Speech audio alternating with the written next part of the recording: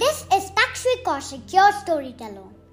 Today I'm going to read a page out of my journal. My journal. Today I'm going to take you to the ocean of my dreams, the coral reef. It was long and deep, beautiful and blue, with all kinds of creatures swimming around. Seahorses, clownfishes, flamingo tongue snails, and angelfishes. It was wild and had a high tide. Legends said treasure was hidden deep in the house of an evil sea witch.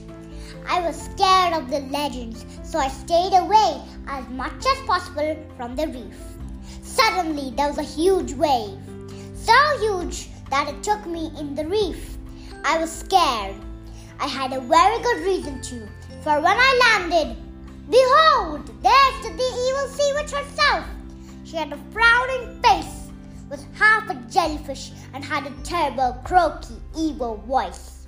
She said, "So, who do we have here?" I didn't answer. She said, "Answer at once, girl, you will suffer badly." I told her my name. She said, "Okay," and suddenly shoved me into a stone room and locked the door. For a few days, I stayed in the room when I suddenly realized the door was not locked, as I didn't hear any metal clinking this time when the evil sea witch left the room. I opened it and found a treasure chest on her bedside.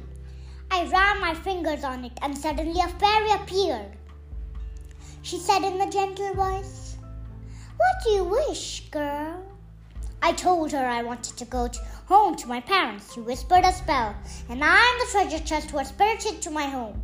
My parents were overjoyed to see me. My mother hugged me and my father kissed me. Bye-bye. I hope you like this story and watch